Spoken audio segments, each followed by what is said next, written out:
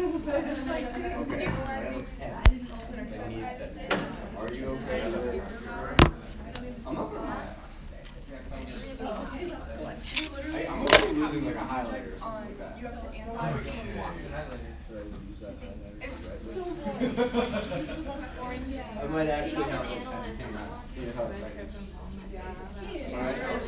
4 to 5 steps. How was that? Alright, I gotta practice. Analyzing toddler area. That's not a pen, that's a legit A guy that's Don't singing, tell anyone, and yeah. then No one can know about it. someone that's trying to get older. Oh, I got a pencil. And we're like Well, comparing all shut up. of them. Did it work? It's fine. Yeah, that was totally working. Really boring. Super boring. You guys separated or? If there was a to my seat. It's actually worth That's how you get like that achieved like S class for a grade. We'll forewarn you guys, we're gonna be over on this side more today, so. Yes. We're migrating to Now. Pull out the drawing. Yeah. Alright. Everybody just a second. I can't see very well. I try and sit close to the front. Yeah, I'll sit in the middle and then I can see everything. Anybody do anything particularly fun with your half free day last week? The snow and I'm so excited. relax.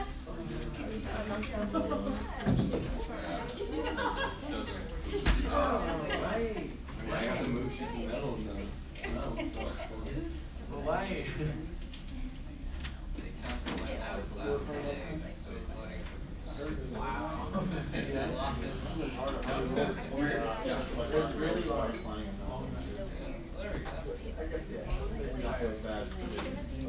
Just right there, just fine. Thank you.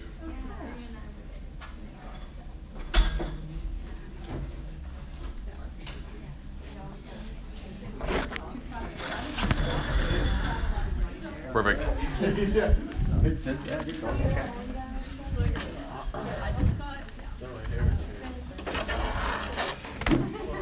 Yeah.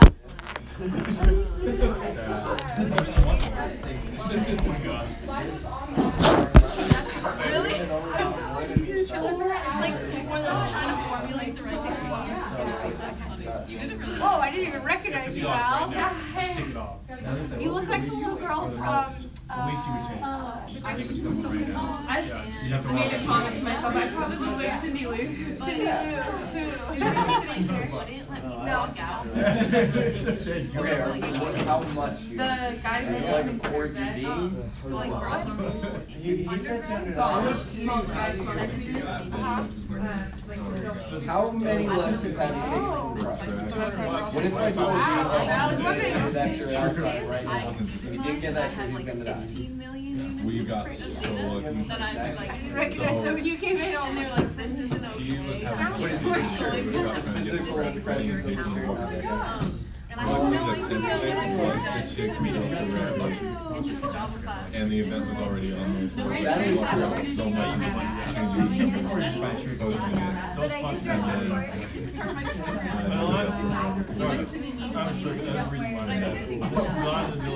He was typing like in somewhere as sure that or, every dime you're giving is like going to meat. Yeah. Yeah, like I might meat just somewhere. get like a And then I was going sidearming up there to like start juggling it. that was fun. I like breakfast. You're already coming, Charlie. And I You are. So what you're saying is I should not sponsor that? had like some folks come in and talk. Why sponsor a child after we're doing college?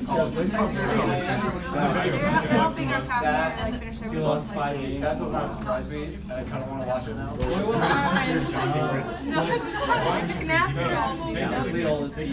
Sectionals. Find a missionary. That's what I have in the work. We do it like 2 weeks. Not weeks. But I want to sponsor a college. What? I want to sponsor a college. Also, Denver.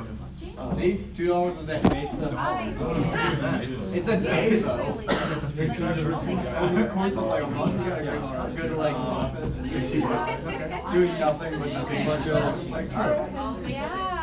For $60 a month. You could sponsor like 4 college students. Oh my God.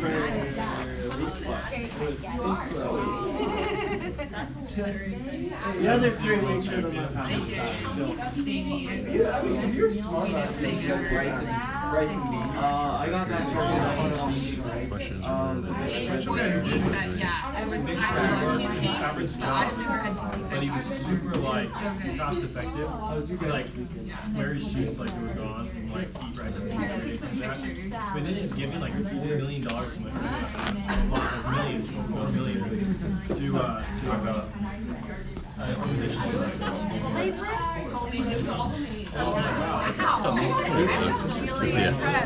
what you call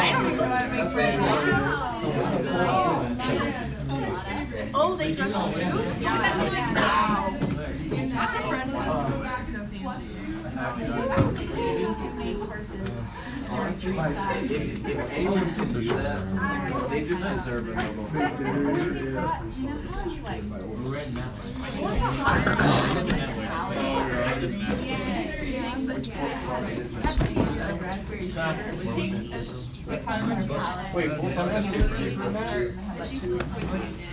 All right, somebody tell me what is their least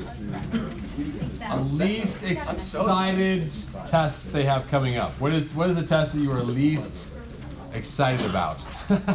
Most anxious about? All of them. Microbiology, which apparently we are teaching today, because our handout is from that class.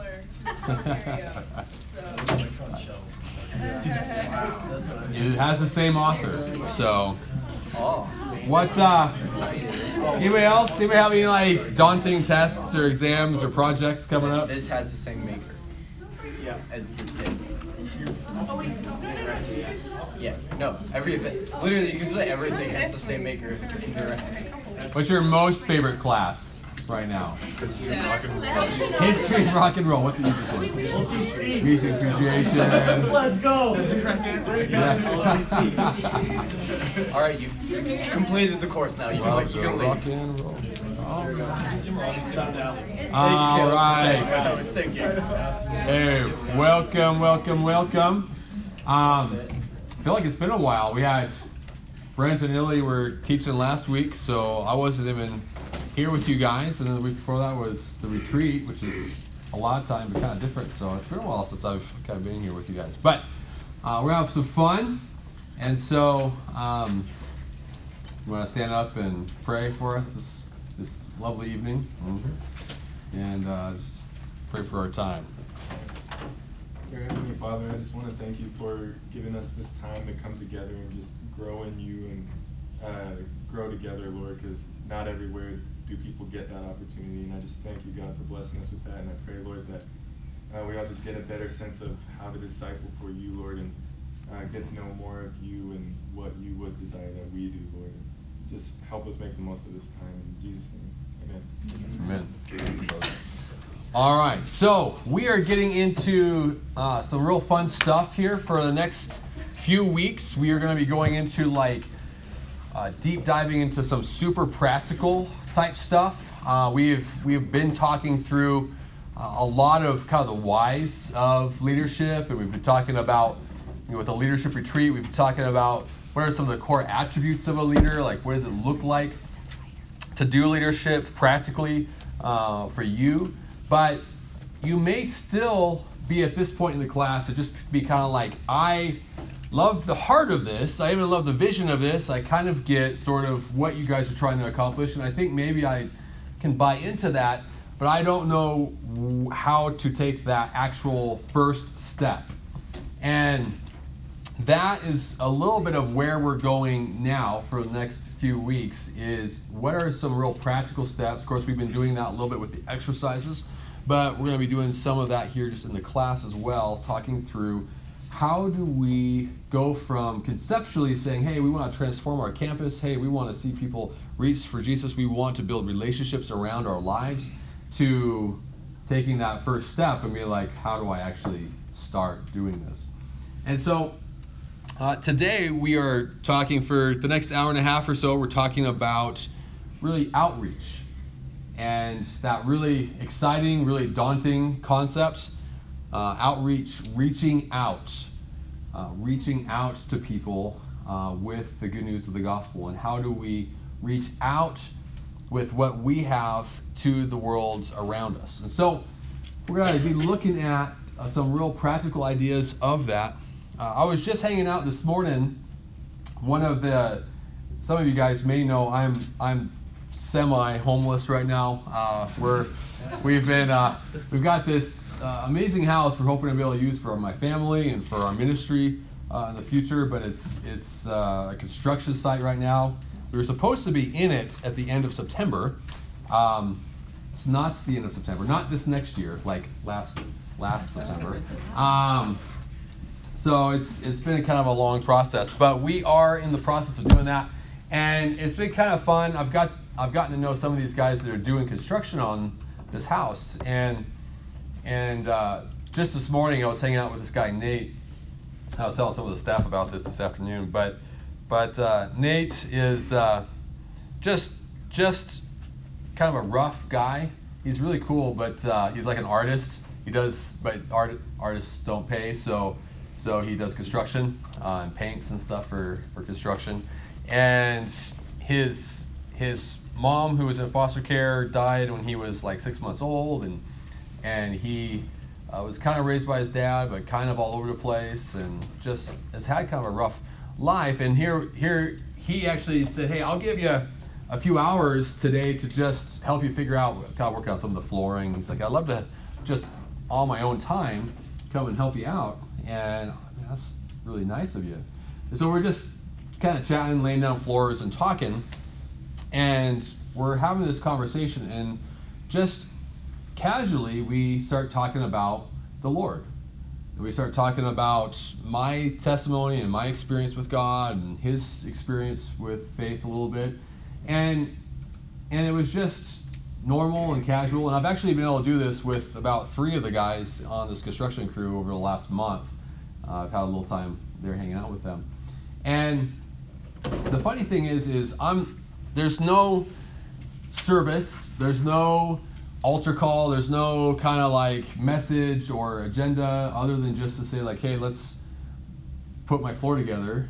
But sometimes the question is, do we talk about the Lord intuitively? Do we naturally bring him up? Does he come up, or is he simply something or some concept in our life that if we have to, we might go there, but only if we have to, or only in like a strictly religious context? If we're not talking about the Lord as much as we're talking about the pretty girl that we like, or the sports team that is not doing as well as we were hoping, or the class that is just rocking my world right now, if we don't talk about the Lord, is he as important as those other things to us? And sometimes we don't talk about him because we're afraid, or we're anxious, we're not sure if the other person is on the same page with us on that. But learning outreach does not have to just be on a mission trip where we're stepping out in kind of structured context. It doesn't just have to be in Welcome Week when we're kind of intentionally trying to go out there and meet people. It doesn't have to just be anything other than just your life. And what we're trying to teach you guys is relationally, how do we minister the gospel? And so I want to talk a little bit about that. And I've got on your printouts here today, there's kind of a diagram. It's kind of a basic one, but it for me just kind of helps contextualize a little bit of what we're talking about. And if you kind of think about your life, I'm going to basically break your life down into these 3 circles. I can't remember if I've talked a little bit with this before or not, but this one here, this outer circle, is really your life. And when it comes to, or like you could say leadership. And so we kind of talk about three things. We talk about finding, fighting, and feeding people. Finding, fighting, and feeding people. You have to be a minister of the gospel, you actually have to find people. Jesus was the greatest minister of all time, but if he didn't find people to actually minister to, what good was it, right? He had to actually find people, then he had to fight for them to be part of his life. That it wasn't enough that, there's this great sermon. If you have a little time, like I would suggest, sometime maybe this month, or if you don't think about it, then maybe this summer. But there's a great sermon called 10 Shekels and a Shirt. You can find it online for free. And it will kind of rock you. It's often considered one of maybe the top 10 most influential sermons at times that have been said. But in that he talks about this idea that we don't do this because people want to be quote unquote saved. In fact, in our world, sometimes that is almost like offensive. Like, I need to be saved. Like, I'm not okay by myself as I am, how I want to live. You're saying that I need something from you. Like, that's there's this cultural paradigm that where Christianity used to be seen kind of as like a moral high ground, now is almost sometimes seen as an offense to the values of our culture. But he gets into this idea that we don't do this because people want what we have, but because God deserves their worship. That God deserves their worship and their praise in their lives. And so we fight for him, for his heart. That as the Moravians used to say, that the lamb who was slain would receive the reward of his suffering. That Jesus, who deserves this worship, and so we fight for his heart in this world. But all of that to get into kind of this idea that in our life we need to be ministering to our world. And this is not the weekly meeting. So often what students get in trouble with is they think the agenda is like this weekly meeting, and so they start filtering things through that lens instead of saying, I am ministering to the world. So this larger world isn't about bringing anyone in. It's more about you. It's a little bit more about you going out. But this could be your class. This could be your work. This could be your dorm, the cafeteria. This is just wherever, kind of two areas. One, wherever you are naturally. This is your world. And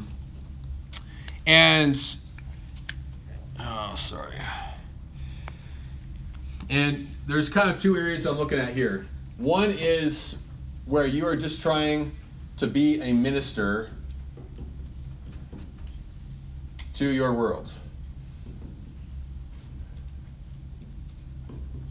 And this is under finding. This whole thing here is basically finding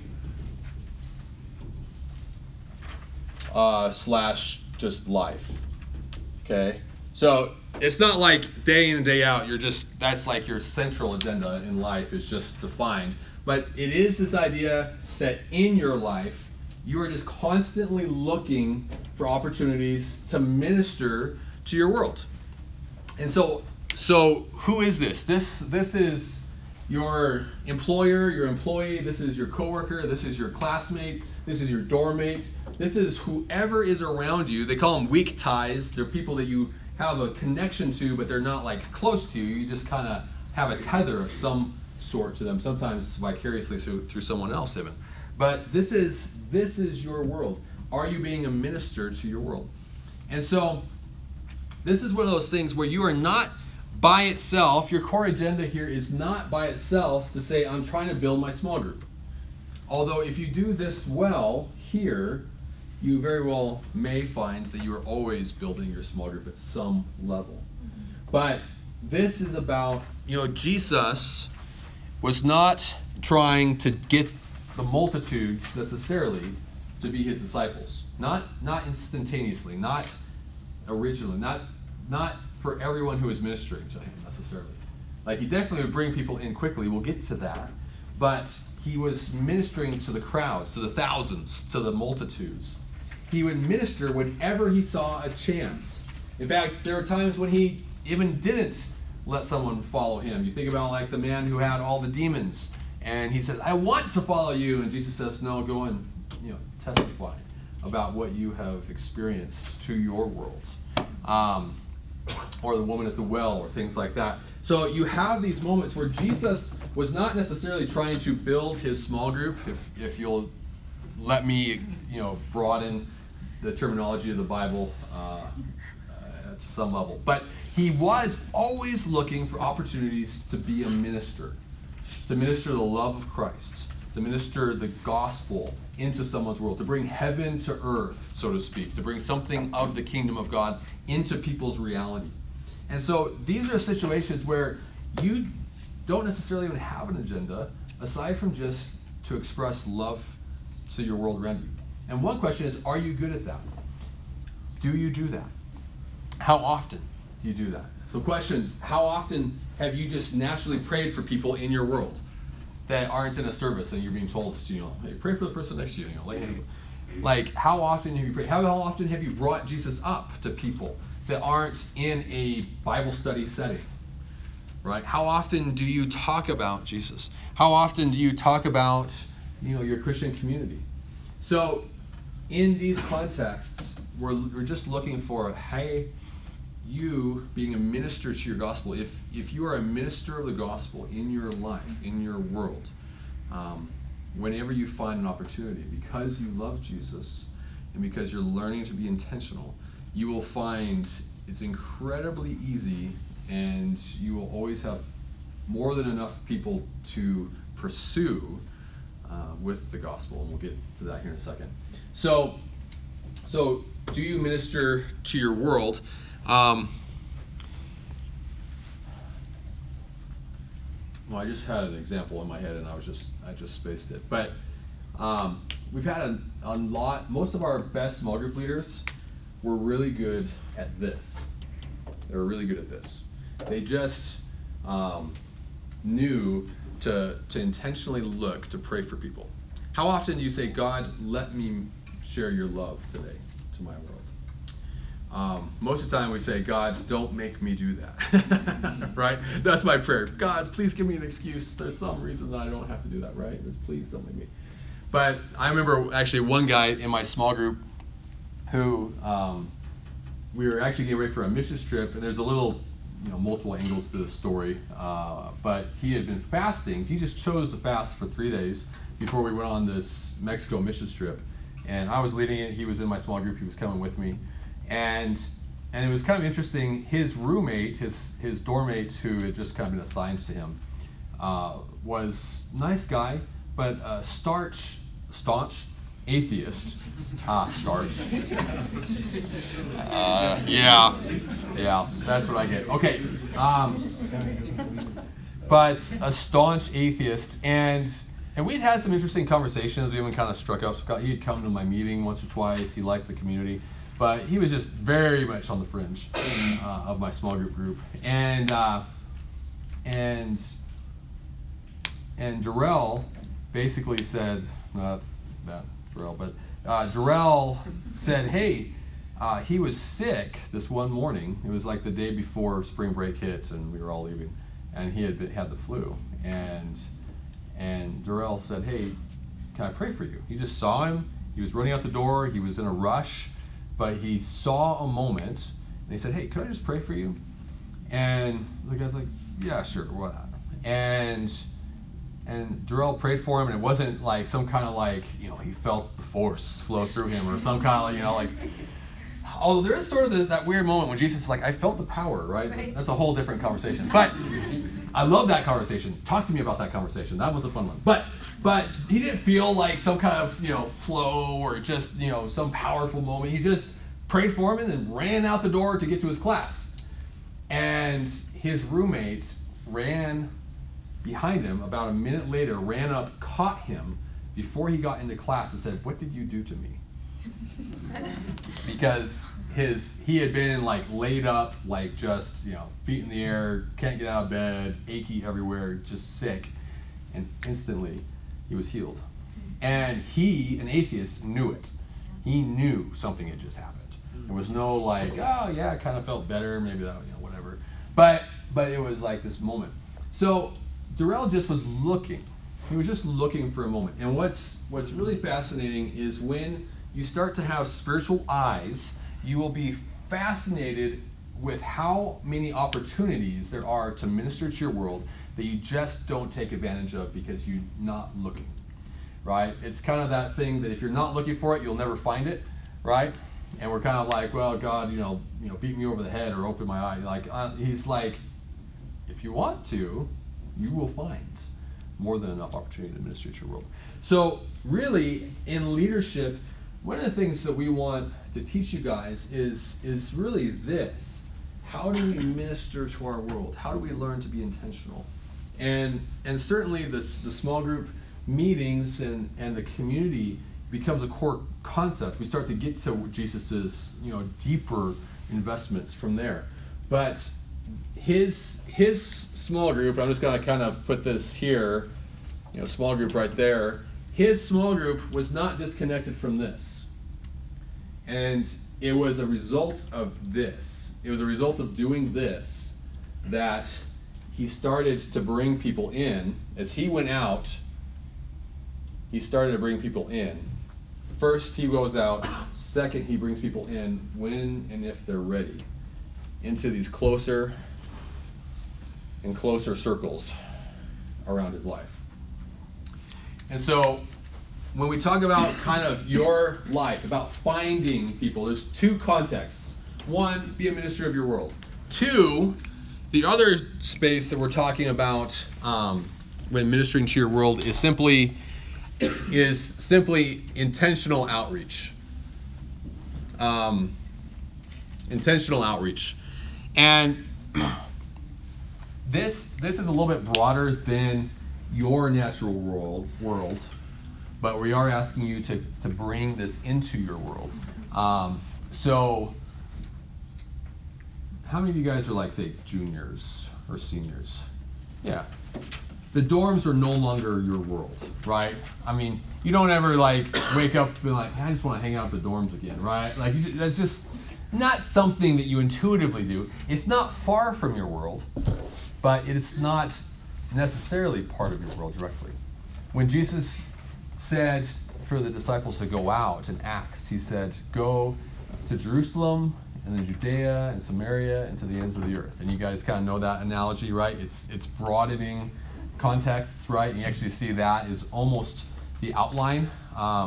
Commentators have highlighted that's really the outline of Acts, is the story of the church going from Jerusalem in the Pentecost story to Judea in Acts like chapter 8 and in Cornelius' house and some of these like first steps kind of things, and off into the world. They get persecution and they finally like take the command of God to get out of their little world.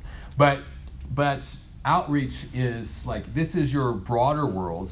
This is maybe Judea, if you will. This is kind of, hey, your world right now has a lot of people that you can do life with that aren't necessarily your just natural world, but can be your intentional community as well. So examples like freshmen, right? They are part of your campus. They are around you every day. They are part of your larger community here on campus, but they're not necessarily like who you would intuitively pursue. Or international students who maybe are from countries that, like, let's say like one of the biggest demographics, just to use an example, here in the U.S. are Saudi Arabians. I've been as close as you can get to Saudi Arabia. Whether it's like Qatar, really is probably the closest you can get without getting in the country. Because we couldn't get into Saudi Arabia, but they're coming here in droves, right? Like, have you ever made a friend that's international? You may not intuitively like think, hey, I should like reach out to them. The cultural barriers, or sometimes they're like a little more like, hey, I want to, a little afraid to try to pursue, American friends, so they'll maybe stay where it's more safe. But some of these people are here for a season, and it's like, man, are we being intentional to step past our natural barriers to broaden into our world past that intuitive step? And so whether that's freshmen during welcome week or on-campus presence, or really, to be honest, a lot of the exercises that we have and you guys do, this is kind of like intentional outreach, right? Like it's like, hey, you're not like randomly sitting next to that person that we asked you to pray for, or when we had you this last week, like go out and like ask the Lord for a word to share with somebody. That's pretty close to your world, but you probably had to be a little more intentional to do outreach. That group is a little bit different. You treat it a little bit different. We're going to actually go far more in depth here for the rest of our time into this area here, because where sometimes to minister here is like you can have kind of a longer term approach to building relationship, to ministering to somebody. This is kind of like you have a moment, literally a moment, and you either capitalize on it or you don't. Here, if I pray for somebody and nothing happens, I can ask them how that thing was going next week when I see them in class again, and kind of keep the conversation going. Here, if I don't follow up, if I don't get a follow up with that freshman after that like 5-minute conversation after they moved into the dorms, I'm never probably going to see them again on campus, aside from until it's way too late to ever do anything. So this one, like, I've got to like capitalize in the moment. This one is far more of like I'm just ministering in my world. Either of them, both of them, are about one principle that we're working from is this. You are looking, the goal is always relationship.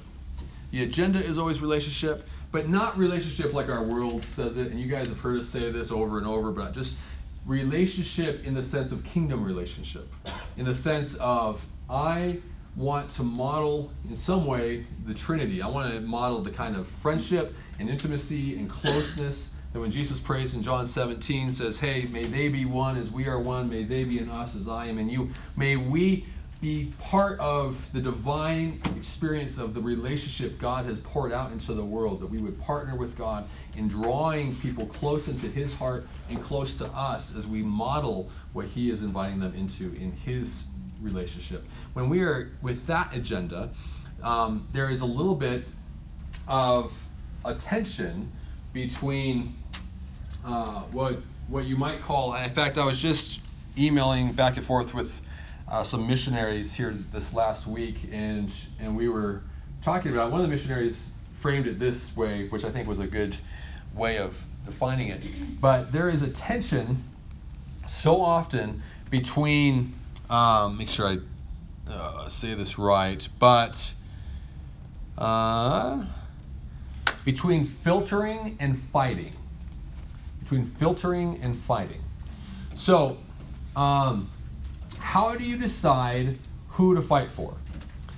There's some parts of the world right now where relational outreach is often seen as not a very effective approach, because the accusation, and that's really our bread and butter. That's what we do. That's how we do it. But the accusation is you can be really good at going out, and where friendship is really easy, but kingdom relationships is really hard. It can be really easy to find a friend that will be never be more than that. Find 5 people based on affinity or convenience, or just luck of the draw, whoever I randomly talk to first, because everybody will be my friend, but almost nobody will be my brother. And so their accusation of relational ministry is you guys don't know how to filter who to invest into. And so you spend your whole life investing into 5 people that never wanted Jesus to begin with. They were basically rich young rulers, if nothing else, that Jesus let walk away, but you won't. So how do you filter? You have one life to give. How do you choose who to invest into? On the flip side, Chi Alpha, we say, yes, we get that. However, the reality is nobody is going to value the kingdom of God until they experience the kingdom of God. You do not create values in your life from just some intuitive, innate desire, per se. I mean, there may, 1 in a million, you may find somebody whose external contexts or internal draws them to pursue the heart of God, even though they may not understand who He is or what He is. And we hear all these crazy stories about God giving them dreams. They don't even know Jesus, but they hear the name of Jesus in their vision or those kind of things. And those things definitely happen. We don't doubt that. But to depend on the world outside of the kingdom of God, outside of the church, to create the desire for God without us is at the same time often just an act in futility. People don't want Jesus. There's this Cousins saying that I love. He said, people don't, in the kingdom of God, in the world, we find something lovely and then we love it. But in the kingdom of God, we love something and then it becomes lovely. Yeah. And so there's this tension between these two. So on one hand, there is the example of, I remember Brent in Russia when we were there. And at one point, which is kind of an easy context, like it's easy to make friends. They're like Americans, especially when we were down in Krasnodar. They're like, nobody goes down to Krasnodar as an American. Like, why are you here? So like, just strike up a conversation with someone in the bus, and guess what? You've got a friend, because they want to practice their English. They're really curious about you, unless they think you're a CIA spy, which sometimes happens. But for the most part, they're like, man, let's hang out. Yeah, so it's really easy to make a friend. But you find they have no interest. They have no desire. They actually are, annoyed beyond measure if you bring up Jesus.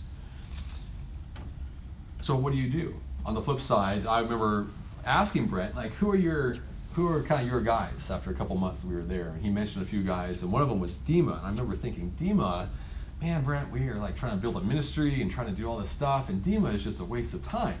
Well, woe is me of little faith, because a couple months later, Dima gave his life to the Lord and became one of the most radical salvations I ever saw, because Brent fought for him. So there's this kind of tension. There's this tension between filtering and finding. And it is not a tension that is easily resolved. You should not try to necessarily resolve it. I know we like to have the answer. It's like, okay, I've got the formula and the equation, and I can kind of filter it through. It's not that simple. We need to hold that tension to get together and manage it sometimes.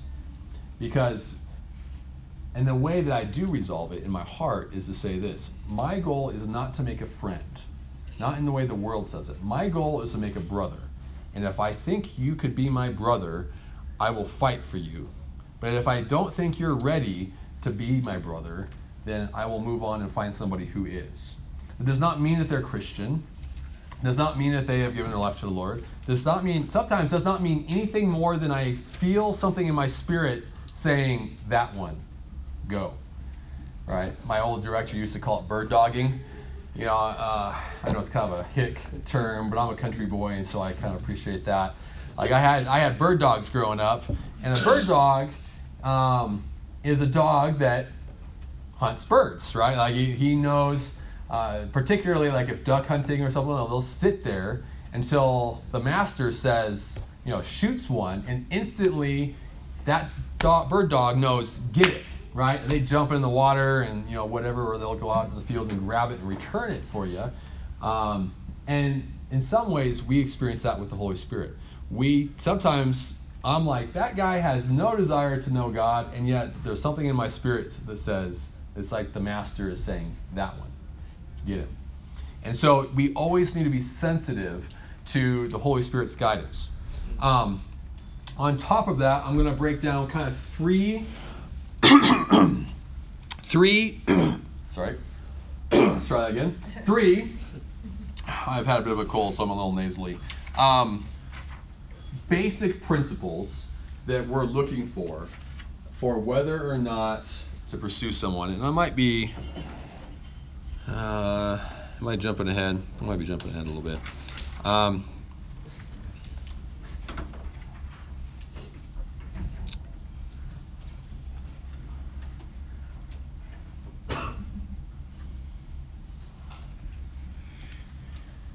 Okay, so that will bring us to this one, which is fight.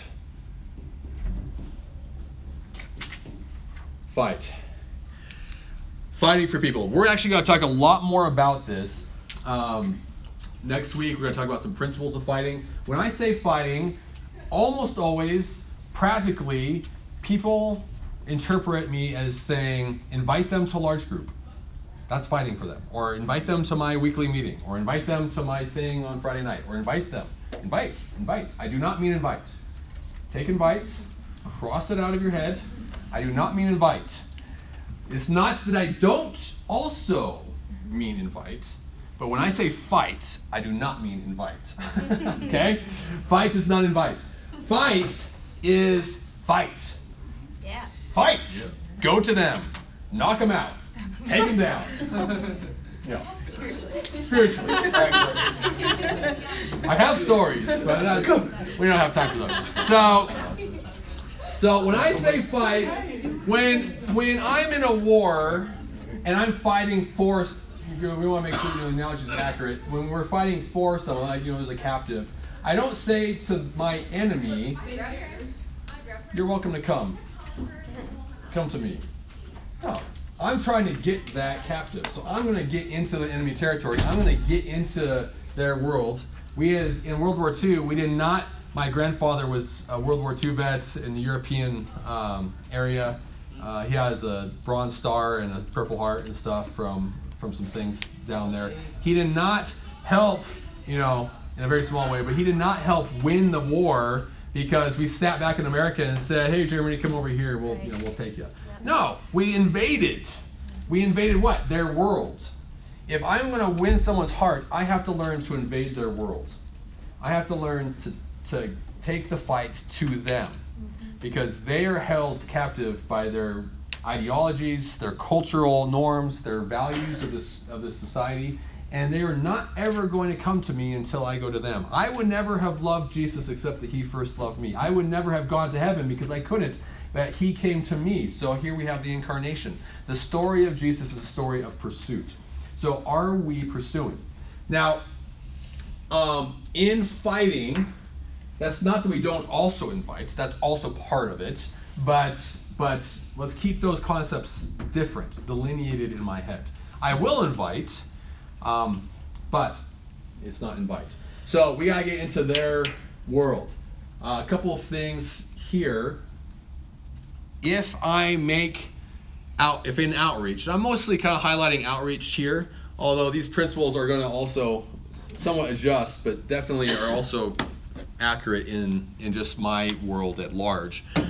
But when I'm reaching out, let's say I go to, let's say Welcome Week happens, and I've got I helped 20 guys move into the dorms, and I was good at I got all their numbers. How do I know who to fight for? Because honestly, I don't have that much time. I can't fight. I can't pursue 20 guys, 30 guys. How do I filter who to fight for? That question. How do I filter who to fight for? And I'm going to just throw out, here's our kind of core 3 ideas. Again, Holy Spirit always is our trump card. If he says bird dog that one, you bird dog that one, because he knows what you don't. But as a general rule, as a kind of a broad overarching rule, there are 3 things that we're looking for. Do they? Well, no, not do. Let's say are they okay? Not even do they want this, but are they okay with you? Are they okay with you? You meet somebody and there's just, and honestly, sometimes it happens. Sometimes it's just there's no chemistry, and it's I don't know. They're not interested in you pursuing them. They're not, whatever. Are they okay with you? Is there a sense of, are they okay with you? Are they? Boy, this one isn't working that great. Are they okay with your community?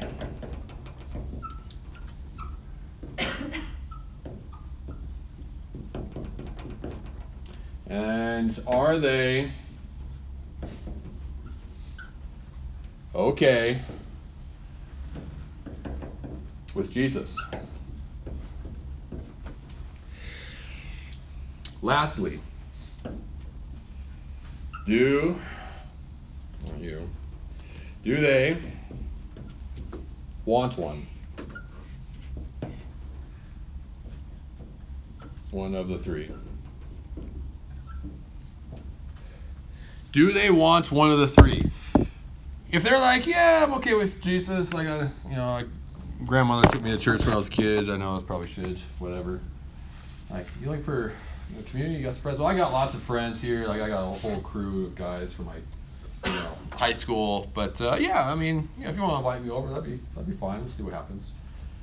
Like, if I hang out with you sometime, like, yeah, maybe, we'll see. If they're just okay with all three, maybe move on, because nothing's probably going to happen. There has to be a stickiness to your connection, to that outreach. There has to be a stickiness to that moment. Like there's got to be something that tethers them to you long enough to create the values for the kingdom. But if they're just okay with you, Jesus, and your community, there's no stick to your life, because those are broadly the three things that can tether someone into the kingdom. Those are broadly the three things that tether people to the kingdom of God long enough that Jesus can start to transform them through that. And what we find is sometimes they are okay with you, like, hey, we could become friends. I think it's kind of cool. If you want to pursue me, I think there's something there maybe. I'm all right with your community. That's fine. I'm looking for some friends. Maybe I'll go camping with you guys, kind of hang out. But Jesus, no, dude, don't give me that crap. Waste of time. I don't want to talk about it. I don't want to deal with it.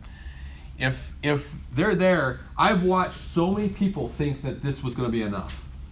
That it'll just happen through osmosis as they're around, right? But if they're not okay, they don't have to want Jesus, but if he can't come in the door with you when you go to hang out with them, nothing's going to happen. Move on. They can't be your brother. They can't be your sister. Sometimes they're okay with, this happens a lot too. This is a common one. Sometimes they're okay with you, like, yeah, I think we could become friends. We could be buds. We could go, play some basketball or something this on the weekend, and whatever. And Jesus, yeah, hey, we could talk about that. And this is a really tricky one, because every small group leader back in our first 5 years of ministry, I had so many small group leaders that thought, okay, that'll be enough. They're okay with Jesus. They're okay with Jesus. And I can pursue them. Guess what? I never saw anything ever happen with that. Never saw anything happen. You know what? It takes a village to raise a child. It takes more than you. You are not enough. I don't care. You guys are amazing. I've got to hang out with you guys and talk to you guys. You guys are amazing. You are not enough. Say it with me. I am not enough. Right? Okay, so it's like, my mommy said I was a snowflake. You are not enough. You need the community. If that person is going to have a chance at becoming your brother, they need the people around this room. They need the people around your community. They need people beyond you. If they're not okay with that, move on. They're not ready. Move on. They're not ready to be invested into. Are they? And then, the other one is they're okay with your community. They don't like you, then, don't try to pursue them if they're, just no open. That rarely actually that happens a lot, honestly. It's like, I've texted that guy so often and he never responds. That's going to happen. Honestly, they're going to reject you. Don't worry. The coolest people I've ever known have all been rejected. Don't stress. It's not you, it's them, whatever. But if, it's okay. But if, what's the one I'm missing here? But you kind of get the idea. If any one of these three is not present, nothing really happens. Nothing really happens. There's not the potential for them to become my brother and my sister. And so my life is best invested into those who are at a place. Doesn't mean they have to want it. The values come from the experience. But if they're not okay with the experience, then how am I going to infuse the values of the kingdom? And so they have to be okay with those things. Now, that again, I'm not going to say that is an absolute kingdom, mandate. But I will say, if you study the example of Jesus, you will find a great book that I would suggest reading before next fall, if you're going to be a small group leader, is Master Plan of Evangelism by, I was just about to say Foster, but it's not Foster. Coleman? Yeah, what's his first name? Robert Coleman. Robert Coleman. Thank you, guys. This is as close to a manifesto of Chi Alpha as there is. Like this book is kind of our methodology all summed up in a biblical perspective. But Jesus, essentially, what he goes into is Jesus' method was looking for people that relationally he can invest into, that had the capacity to follow him. But they had to follow him. And he let people walk away all the time. And you might say, like, oh, you're just making a formula. It's so systematic. It's just organizational. It can be that. Don't let it be that. If that's what you hear me saying, please hear me in the right heart. What I'm saying is I am looking for the most relational approach. Every relationship had a reason. What was the reason? Some of you guys just have friendships based on convenience. Well, they were there, and all of a sudden, like, okay, well, yeah, sure, let's hang out, right? Or some of them are like, we had common interests, like, hey, we're on the same, sports team, or we're in a class. Like, what was the thing that tethered you? I'm simply saying in the kingdom, these are the things that tether you for a relationship. The goal is relationship. The agenda is relationship. But these are criteria so often of relationship most of the time. And I've definitely had the Lord say that one, and I'm like, really? I've got all these other ones that want it, and the Lord's like, no, that one. So I always create the exception that you don't always know how to assess that. Lord knows far more than you do. So how do we assess that? How do we go about assessing whether or not this person is at a place where they want, me and my community and Jesus? Okay.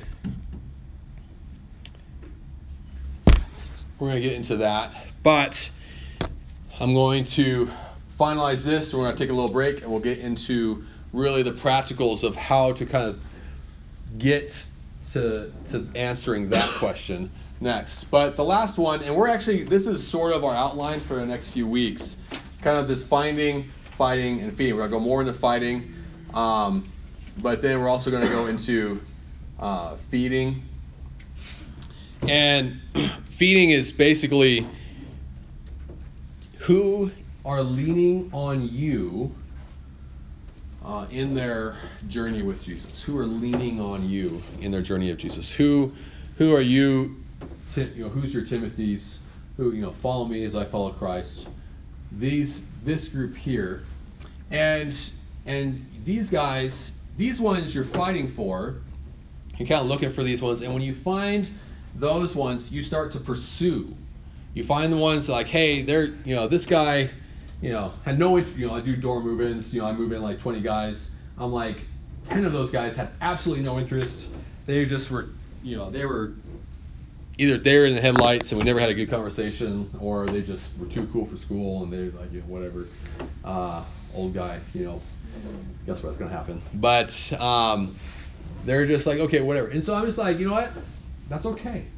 That's okay. It wasn't me at this moment. So I'm going to keep moving to try to find ones that could be my brother. But there's like, well, there's like 5 that like I had a solid conversation with. Okay, those are the ones. Take your time and fight for those ones. Fight for those guys. We'll talk more about how to fight for those ones, but fight for those ones that really like, yeah, I think there's something there. I think I could like really do something with them. And then you're going to fight for them. You're going to go into their world, and you're going to find some of them reciprocate. They are like, you then invite after you fight. Not that sometimes you can't invite first too. There's sort of a duality there. But we so often invite that I want to de-emphasize that. That's our default. Come to me, where I'm safe, in my world, where I'm comfortable, and you take all the risk, right? We need to get out into their world. So we need to fight for them. So get there, fight and invite. We do both. But when you start to fight for them, and then you invite them into your world, into your thing, into whatever, come to large group, come to my hangout this weekend, come to whatever, and they reciprocate that, keep actually fighting for those ones more. People actually like, oh, he came to like my Friday hangout, so I can like move on and start fighting for these other ones. No. You fight for those ones more. Yeah. So you actually filtering, because this one is actually wanting it more. So then you start pushing more into kind of feeding, and you're actually like giving them more, and you're investing more into them, and you're getting more into their life, and you're starting to merge your life with theirs a little bit more. And these are the ones. So we're going to get into more feeding principles too, but that inner circle, this is the group that, hey, these guys want to kind of journey with you in where you're going, and they're kind of your Timothy. They're not even necessarily your small group. Small group, these are the ones that are leaning on each other in the pursuit of Christ. Because your goal isn't to have a whole bunch of Timothys by itself. Your goal is to have Timothy 2:2, invest into others, not singular, other person, but others that, can take this.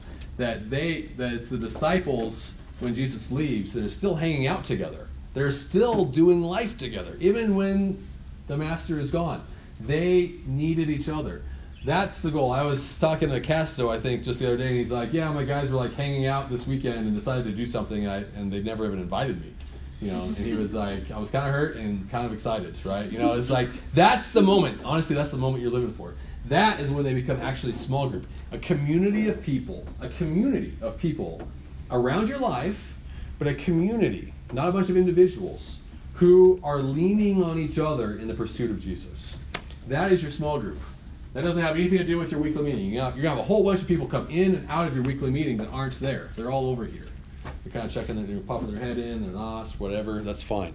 But you're alive, so you're going to be kind of shrinking in. The more you get into this inner circle, the more you're investing into these relationships. Because the more these relationships are starting to become kingdom. The more these relationships are starting to become Trinity. The more these relationships are starting to become this interconnection of intimacy and commitment and joy and love and dependence on one another in the pursuit of a common purpose. The more that they get to this, the more you invest. So out here, I'm just kind of looking for my world, like, hey, I'm hanging out with this guy this morning, we're laying floors, and I just have an opportunity to like share my faith journey with him. I don't know if anything will ever happen with it. I don't know if anything will go on from that moment, but I just sowing seed, I'm just throwing it out there. If I start to get some reciprocation of this kind of thing, then I'm going to actually start to push him into my life a little more. From that, I'm going to push more into here. I'm going to actually maybe fight a little bit. Like, hey, you got to kind of engage. How can I pursue you a little bit? How can I actually start to engage into your world? Not just of convenience or of context or of situation, but how can I actually pursue you a little bit? And if it starts to reciprocate back and forth, then I'm going to actually invest more and draw you into my life and start pouring into you and start walking with you. We kind of say this way, you have your world, you have their worlds, and you have what we call third space, which is just a simple way to try to break down whether you're fighting or not, whether you're pursuing or not. Is it always your world? Then you're not fighting, you're inviting. Are you going into their world? That's really fighting. And then there's also kind of third space, which is sort of like, well, I wouldn't be eating at the dorms, but you probably wouldn't even be here except that we were just kind of doing this together. We're going camping together this weekend, not because I want to go camping or you would go camping without me, but together we're going to just kind of do something. And that's kind of a mix of the two a little bit. That's a little bit of a bridge, so to speak, creating memories and those kind of things. We'll get to that. So you keep investing the more you go. The deeper you go, the closer you get to this. But if your goal is this, without all this, all you're going to do is find a bunch of people to show up to your weekly meeting, and that's it. So you're going to find a bunch of Christians that want a Bible study, that will give you an hour and a half of their life a week to sit in a room and listen to you talk. That's what you're going to find. You will not find a community of people leaning on each other in the pursuit of Christ. So if you do this, you're constantly living out a life of ministry that is growing in intentionality and purpose with the agenda of ultimately creating brothers and sisters around your life that you can do faith with as you pursue after your master. Cool? Okay. Take a few minutes. We're going to take like 10 minutes, and then we're going to talk about the 6 steps to meeting somebody and assessing, do they want you, Jesus, in your community? All right.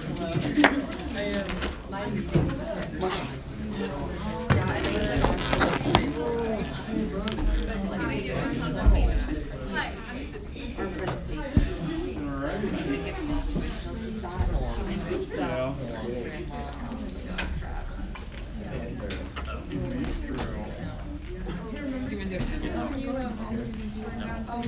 Corey! Hey! Do you have a second? Sure. Let's look about presentation on. Oh, let's see. So the 3 of us presented, and one of the guys was very strong presenter. So I did he's like the other one. So I was like, I was there, but I feel like I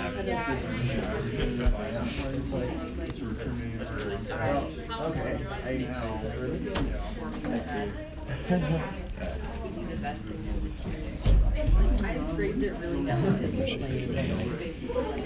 because we got feedback from our presentation, so someone said that we would be stronger if it was just me and Megan presenting it. So I kind of feel like that way, and I was just like, okay, yeah. So it was just like that. Like honestly it went really well. I thought it would go well, but I just didn't think it would go that well, but it went really well. Yeah, really understanding. I would want to practice more, and then as we were just doing more of the slides, just so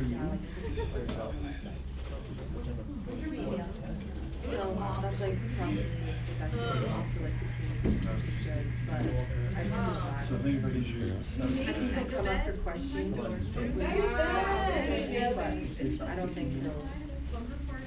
Wow.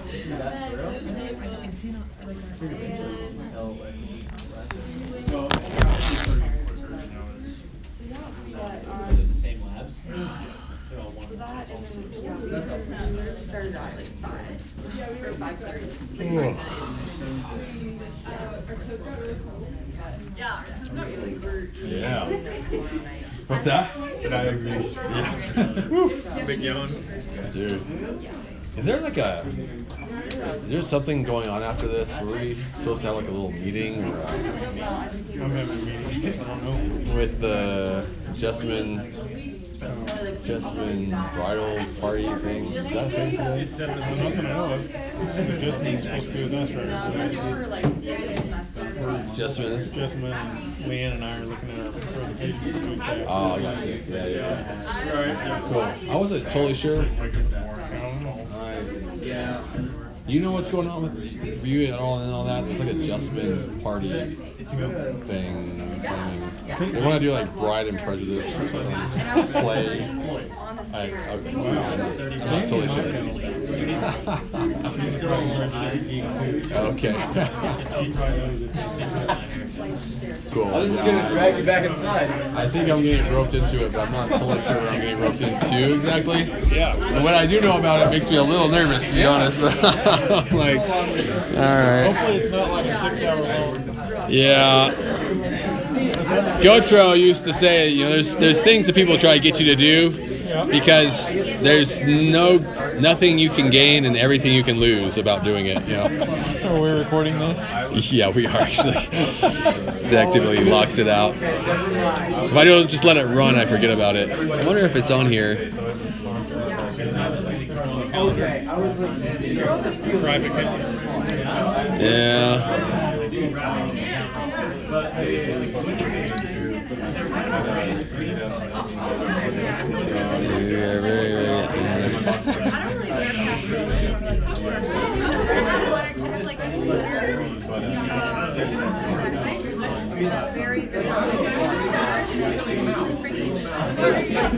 All the time because again, it's not necessarily my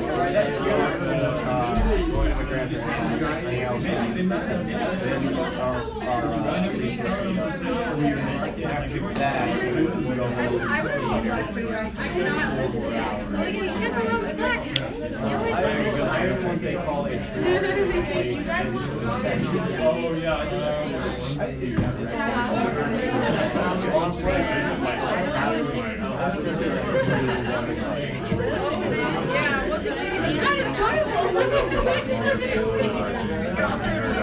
I'll do the dirty work for you. Say goodbye. I don't want to You're the best. That's what we should do.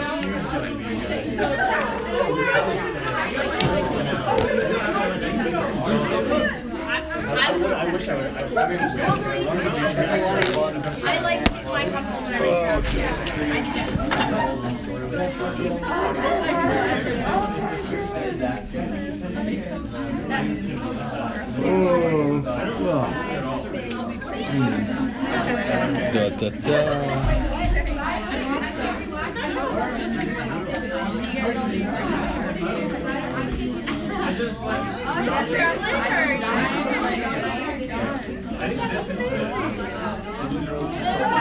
it's just Sunday, so.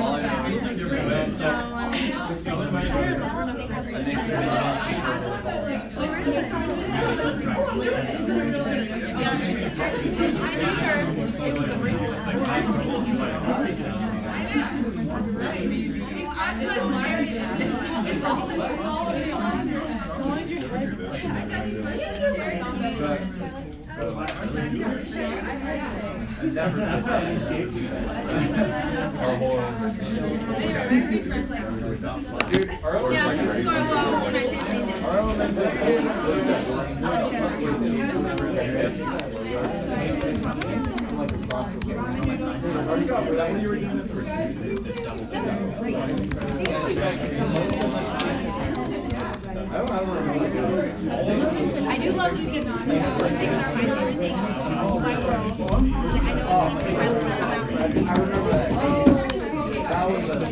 love it. Well, I wouldn't have to read it. I mean, technically they don't keep apparently we have done oh, I saw a sign today.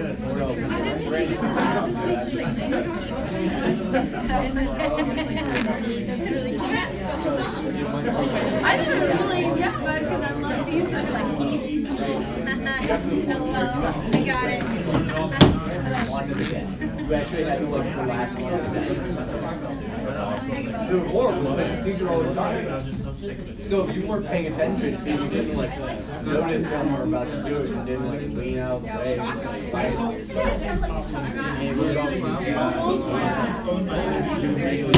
I don't like Let's just leave it at a lot of kids got together. That was fun.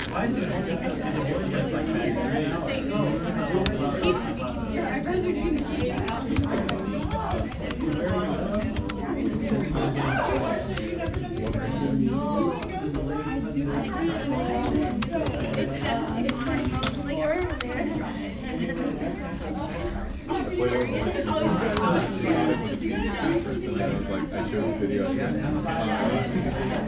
I really like it. I don't play the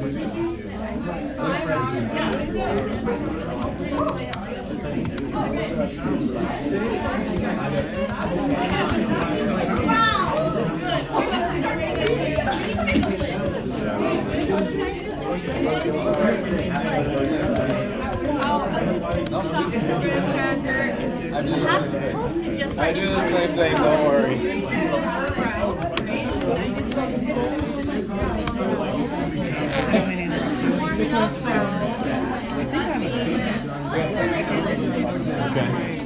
Pretty fast.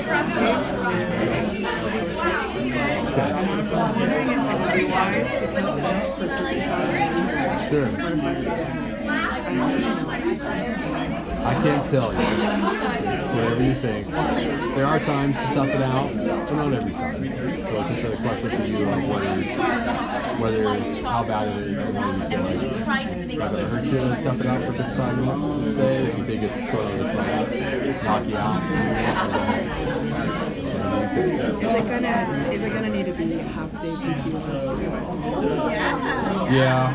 It's kind of. it's too hard to do like now here, there, so we just do it as a half thing. I think I'll just try to tell them. Okay. Yeah, call your graham cracker. Jesus' name, give you strength.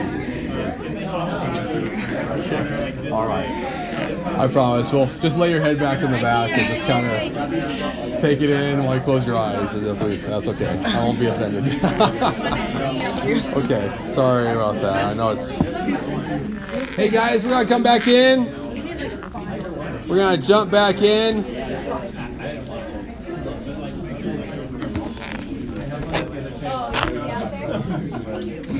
All right. So, we need to assess. If you think about Jesus' life, he was full of people that were at different layers of relationship with him. And just to kind of summarize this last hour, he had the multitudes that were just, he was kind of intentionally reaching out to them. It was a little bit of both. He was ministering to his world, which was Israel, which is true. He was being intentional about how he was reaching out to that world, though. And so there was a little bit of both of these things going on. But he ministered to the multitudes, but as he went to them and found people who would reciprocate the desire in the hearts to draw close to him, he kept drawing them closer and closer. So you get these people like the 70, which is actually really fascinating. Jesus is completely renovating the concept of discipleship for his day, where discipleship was like only if you select, if you're the best of the best. He basically was like, this is open to anyone who, if they're willing to pursue me. But he seemed, we kind of get the intuition from the narrative that he was delineating who he invested into by the priority they gave to pursue him in return. So you get the 70 who seem to be around, but never as around as the 12. And the 12 are never as around as the 3. And the 3 never get quite as much time with Jesus as the 1, Peter. And so you have each layer, they got more time with Jesus, more investment by Jesus, and where he pursued the crowds, but he really prioritized the quality and the quantity of time by that level of investment. You see Peter, the most intense and passionate, getting the most investment. So the question a little bit is like, how do we start this conversation? And so I want to talk about kind of how do we start this conversation, how do we assess, not that this can be always like, super fast, super easy, but kind of how do we assess those 3 core things we were talking about, like how do we assess if they're kind of cool with us, with Jesus, and our community. And so we're going to talk about 6 steps. Again, this, take this, edit this, don't be too formulaic with this. However, I do find if I'm far more formulaic with communicating this, then you can kind of, take it and be natural. Don't be like, oh, I forgot 6, step 3. Can we like back up to like, don't just be relational. But sometimes it's helpful when you're like, I'm trying to learn to be relational and intentional, to just kind of have a stepping stone to think through really practically, really tangibly how to go about it. So step 1, and this is going to be a little bit related to your exercise this week, where you're basically going to have to do this week. So step 1, super practical, but place yourself in space where you can strike up a conversation. Yeah. So if you are in your house over on Harmony and LeMay, saying, God, give me a small group. I have a buddy who says, if you're not willing to be the answer, you're probably not going to see it. But there's this moment when I'm saying, God, I have this heart, and what does Isaiah say? Send me. When it's the partnership of this is my heart and I'm willing to be the answer to my prayer. Not to say that we're taking God out of the equation, because if I do it without God, that also won't work. But there is this partnership that has to happen. So are you just being intentional? Are you there for, when freshmen are like, hey, I'm looking for a friend, are you there? Are you putting yourself in a place? When your classmates are like hanging out after the class, are you like the first person beelining to get out of there, or are you letting yourself linger a little bit to look for that moment? Are you placing yourself in an appropriate context to be the answer that you're praying for? So real practical, strategically place yourself. So, this week you're going to be doing a little bit of this. That might be just like hanging out on the plaza on the nice days, or in the LSC and just finding that person sitting by themselves in the cafeteria or what have you. Are you placing yourself in a way to win the day, so to speak? Okay, step 2. Dude, it's so simple. It almost is silly to even say it, and yet it's kind of helpful to kind of think about it. Start the conversation. Starts the conversation. Let me tell you, this is the easiest conceptually and the hardest pragmatically. This is where everybody gets stuck. I just like to use welcome week because it's just like a strategic moment, right? It just makes so much sense. I can't tell you how many times over the years I have a student and a small group leader, and they've gone like to leadership retreats, and they're all excited about building a community of people around their life, and they place themselves there. They're going out with their resource leader. They're going out trying to meet people, and we get to the end of like say dorm move-ins is just one of the things, but it's just an easy example. And I'm like, how many people do you talk to? Not many. Well, you were moving people in all day, weren't you? It's like, yeah, I kind of helped so-and-so. Meaning they were standing back because they were too scared to start the conversation that they never actually got anywhere, right? They placed themselves strategically, but they didn't start the conversation. I had a minister I was in, I guess it is kind of recorded, in a closed country, that he said the hardest part was not taking his family, where he was from the West, he was from America, and taking his family and giving up everything and going halfway across the world. That was not the hard part. That giving up, all the conveniences and all of the practicalities of all the culture shock and that was not the hard part. We were sitting in a cafe late at night because it was super hot where we were, and he said, what's hard is taking not the 6,000 miles to get here. It's the 6 steps to the guy across the room. That's what's hard. I've placed myself. I've placed my whole family. I've given everything up to place myself strategically, but that's starting the conversation. That's what is critical. So, we used to do this. We're not doing it this year, but we used to actually have you guys go out on the plaza and just get somebody to respond to you like 6 times. So we would basically say, as they're walking by, say something because all you have is 2 seconds. You have 2 seconds to find some stupid reason to say hi to the guy walking by, or else they're walking by, right?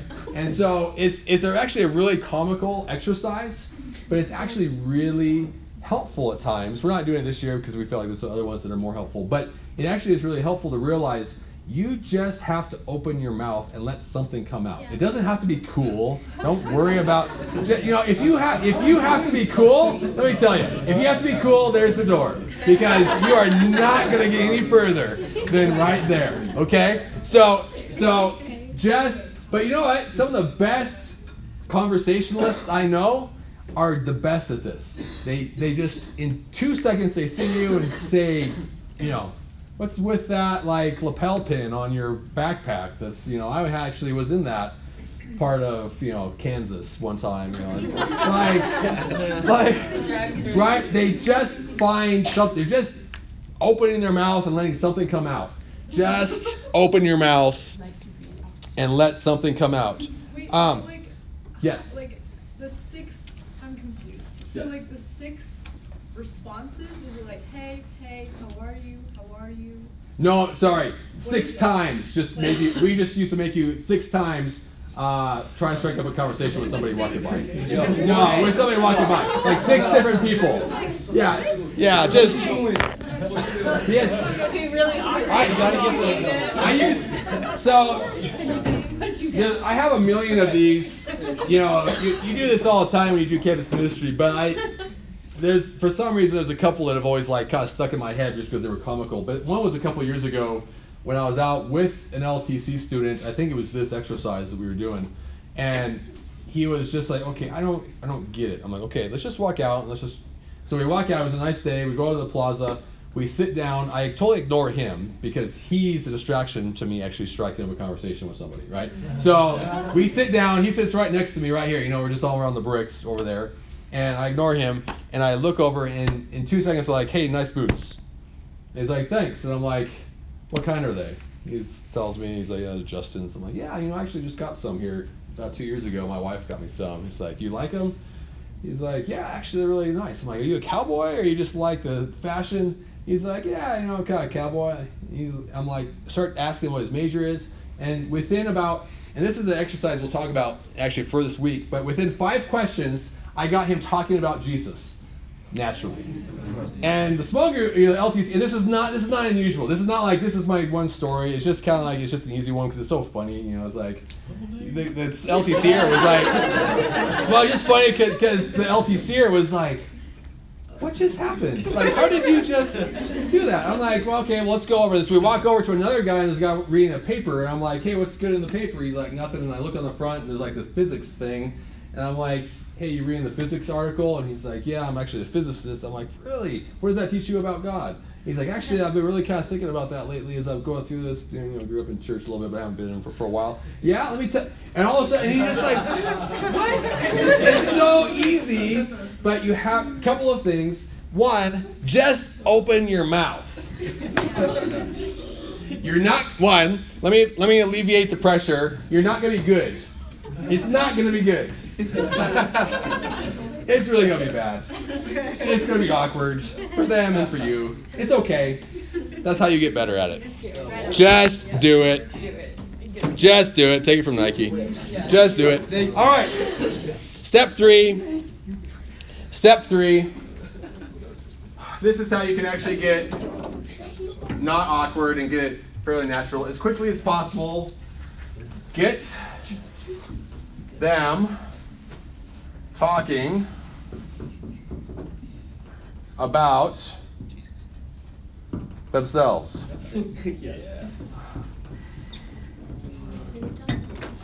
We are all a little narcissistic. And we love talking about ourselves. We really do. We kind of think we're a big deal.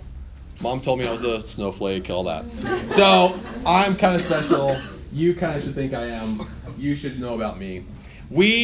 And honestly, if somebody actually gives us a voice, again, don't take this in the formulaic. Take this as an advice for a relationship. That's the agenda. But when you do this in an authentic way, like, hey, I'm actually interested to get to know you, to hear what, in the last 2 seconds since we started talking about your boots to now. Like, I wanted to know about you, and I'm just, in the casualness of, we'll talk about this next week with fighting, but we say this, pursue intensely, but come across casually, right?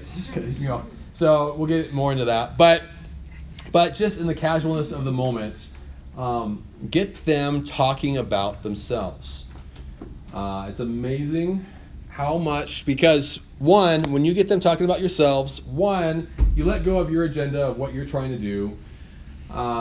2, you let it be relational because it's about them. 3, you actually are doing almost reconnaissance of sorts, because all of a sudden you know what you don't know when you think that you just need to tell them about Jesus. And all of a sudden you realize, oh, you actually, whatever it is. You grew up going to church, but when you were, 13, your parents broke up, and you went to stay with your mom, and she kind of checked out some churches, but then she felt like she got burned by the church, and you think that, God hates you because of what happened when you were, 16. You start to figure out what to say, so that when you actually open your mouth up again after this, it's intelligent and not just like, and not to make light of this, but not like, hey, let me just tell you about Jesus, but like, let me tell you about the Jesus that you need to hear about. The part of Jesus that you need to know, that you need to understand. That, I think it's interesting. My old director used to say, whenever somebody said, I don't believe in God, or I don't like God, or whatever, he used to argue with them, like, hey, debate this, debate that, talk about this. And it's not that there isn't a place for that. I love that stuff. But he said, I started to realize what I really needed to ask was simply this: tell me about the God that you don't believe in. Which is really kind of a strange, context. But there's a concept that they don't believe in, right? And before long, what he would realize is, I don't believe in that God either. But if you just start talking about God, God is not a universal concept. There are so many nuances and contexts shaped by our life's experiences and our perceptions and our experiences in quote-unquote religion. And so he started saying, tell me about the God you don't believe in, so that he then knew, let me tell you about the gods that I do, because I don't believe in that God either, the God that you're telling me about. So get them talking about themselves. So often you naturally get to God from here. From here, oftentimes you will naturally find a way to talk about Jesus. Not always, but if you can get this going, you can get there very easily. Bobby, a few years ago, he was in my resource group, and I gave, or maybe it was last year, but I gave the resource guys a challenge. I said, strike up a conversation with somebody you don't know this week and just use questions. And see if you can't bring the conversation to Jesus with 5 questions. And it was like right before spring break, and Bobby was going back to California, and he went to the airport that week, and there was somebody from CSU, had a CSU shirt on or something, waiting for the airport, waiting for the flight with him, and he's just struck up a conversation, and he's like, it took me 4 questions or something like that. And he texted me, he's like, dude, that was so easy. I didn't, just asking questions, and you often can get to Jesus, and they shouldn't be, learn to direct the conversation through questions, but and that's a skill set. That's learning to kind of see the thread that leads to God. But just ask good questions. Okay, 4th, I'm going to run out of time. 4th, mention, if you don't get to God automatically, 3, you can skip these, but 4, bring up your community.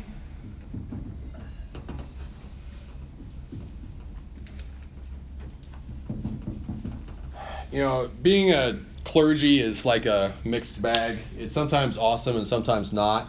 But one of the things that's really awesome about it is I always have an excuse to bring up God.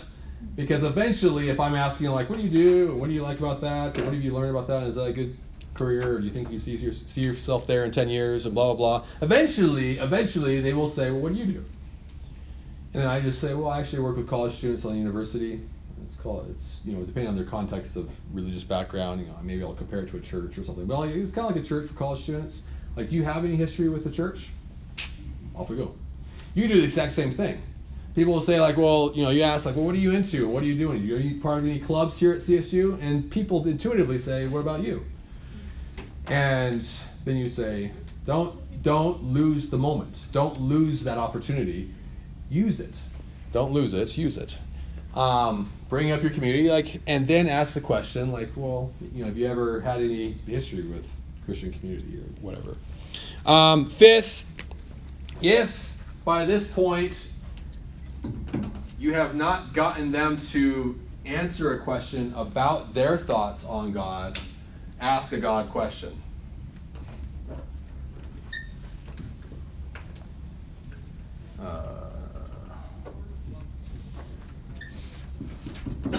And this really can be very simple, as simple as you bring up your community. Like, yeah, part of, I love snowboarding on the weekends, and I love hanging out with, whatever buddies from back home, and I'm part of a campus ministry here at CSU that I'm really involved with. And this question, it can be literally as simple as this, just responding back. Do you have any history with any church background at all? Don't make it awkward. It's not an awkward question. We think it is. And because we think it is, it becomes reality.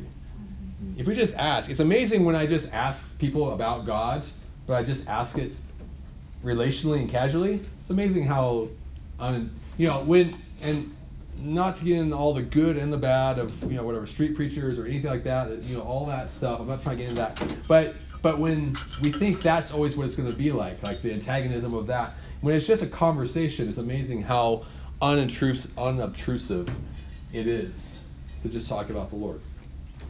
All right. Then number six, assess what's next.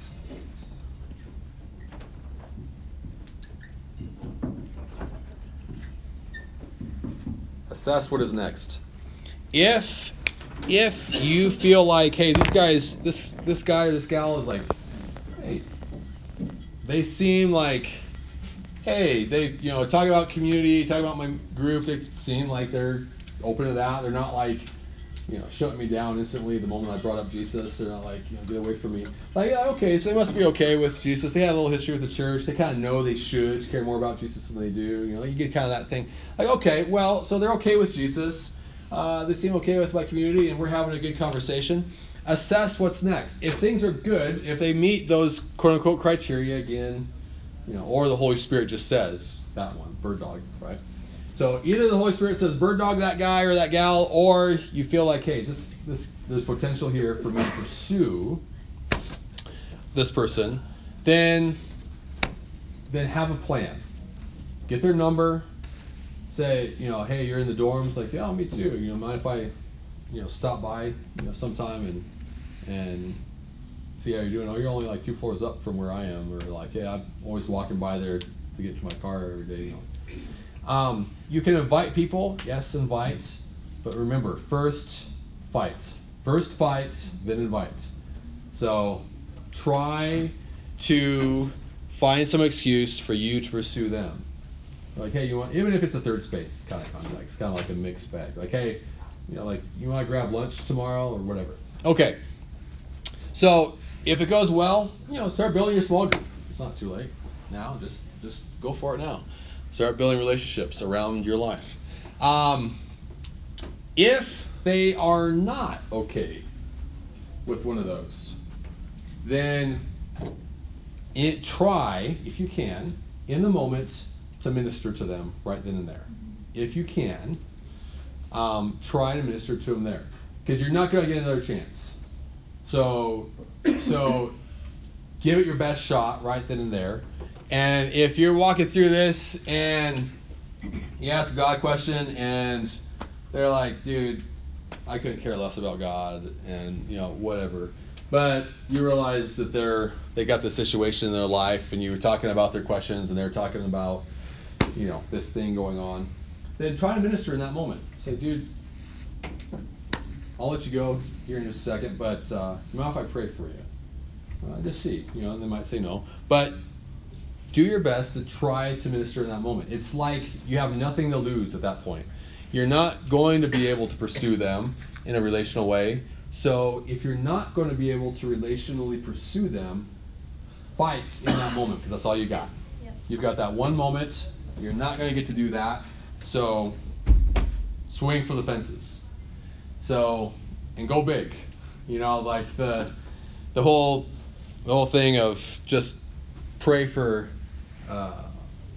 Emmy, I think, is just an easy example because a lot of you guys know her, and I can't remember if it was actually an LTC assignment when that happened or what, but like one of the guys went out there and just prayed for her, and she had no interest in Christian community and no nothing.